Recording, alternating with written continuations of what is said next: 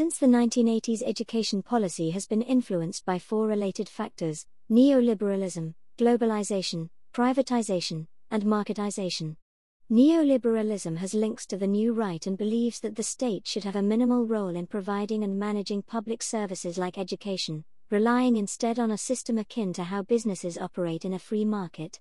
Globalization, as it refers to education, is the formation of educational policy within a global context, using evidence drawn from comparisons with other countries like PISA.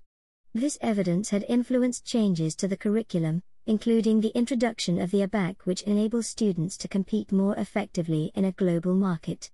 Privatization refers to the drive to make schools and colleges operate more like independent private businesses, such as managing their own affairs and competing with other schools through systems like league tables. Marketization is necessary if schools are to be run like businesses and might include publicity, advertising, literature, and open days in order to tempt parents, the consumer, to send their children to the school. There is a difference between privatization in education, endogenous privatization, and privatization of education, exogenous privatization. Privatization in education involves schools and colleges operating in similar ways to private independent businesses, including managing their own affairs, competing with other schools for pupils, and using target setting and league tables to measure progress. Privatization of education refers to the opening up of state education to private businesses who design, manage, or deliver education, like privately managed chains of academy schools, private companies taking responsibility for the exam system, or ICT companies like Apple and Google providing online curriculum content.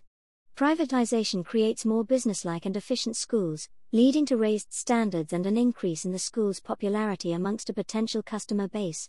Privatization provides parents with more choices. Money might be drained from education and into private profit. Privatization might very well lead to more inequalities in education because schools will want to discourage those children from poorer and disadvantaged families who might threaten the school's league position.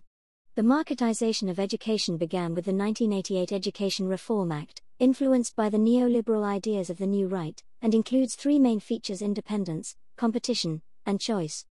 Independence refers to the way schools operate similarly to businesses, in that they have control over their own affairs. Competition means that schools compete with other schools for customers, which in this case are pupils. Choice or parent power, a parentocracy, refers to the way in which parents and potential pupils are given the opportunity to decide which school or college they attend, rather than these decisions being made by the local authority. These features are then supported by a quality control system that includes inspections by Ofsted, a national curriculum approved by the government, and testing and the publication of performance league tables to help parents identify the best and weakest schools.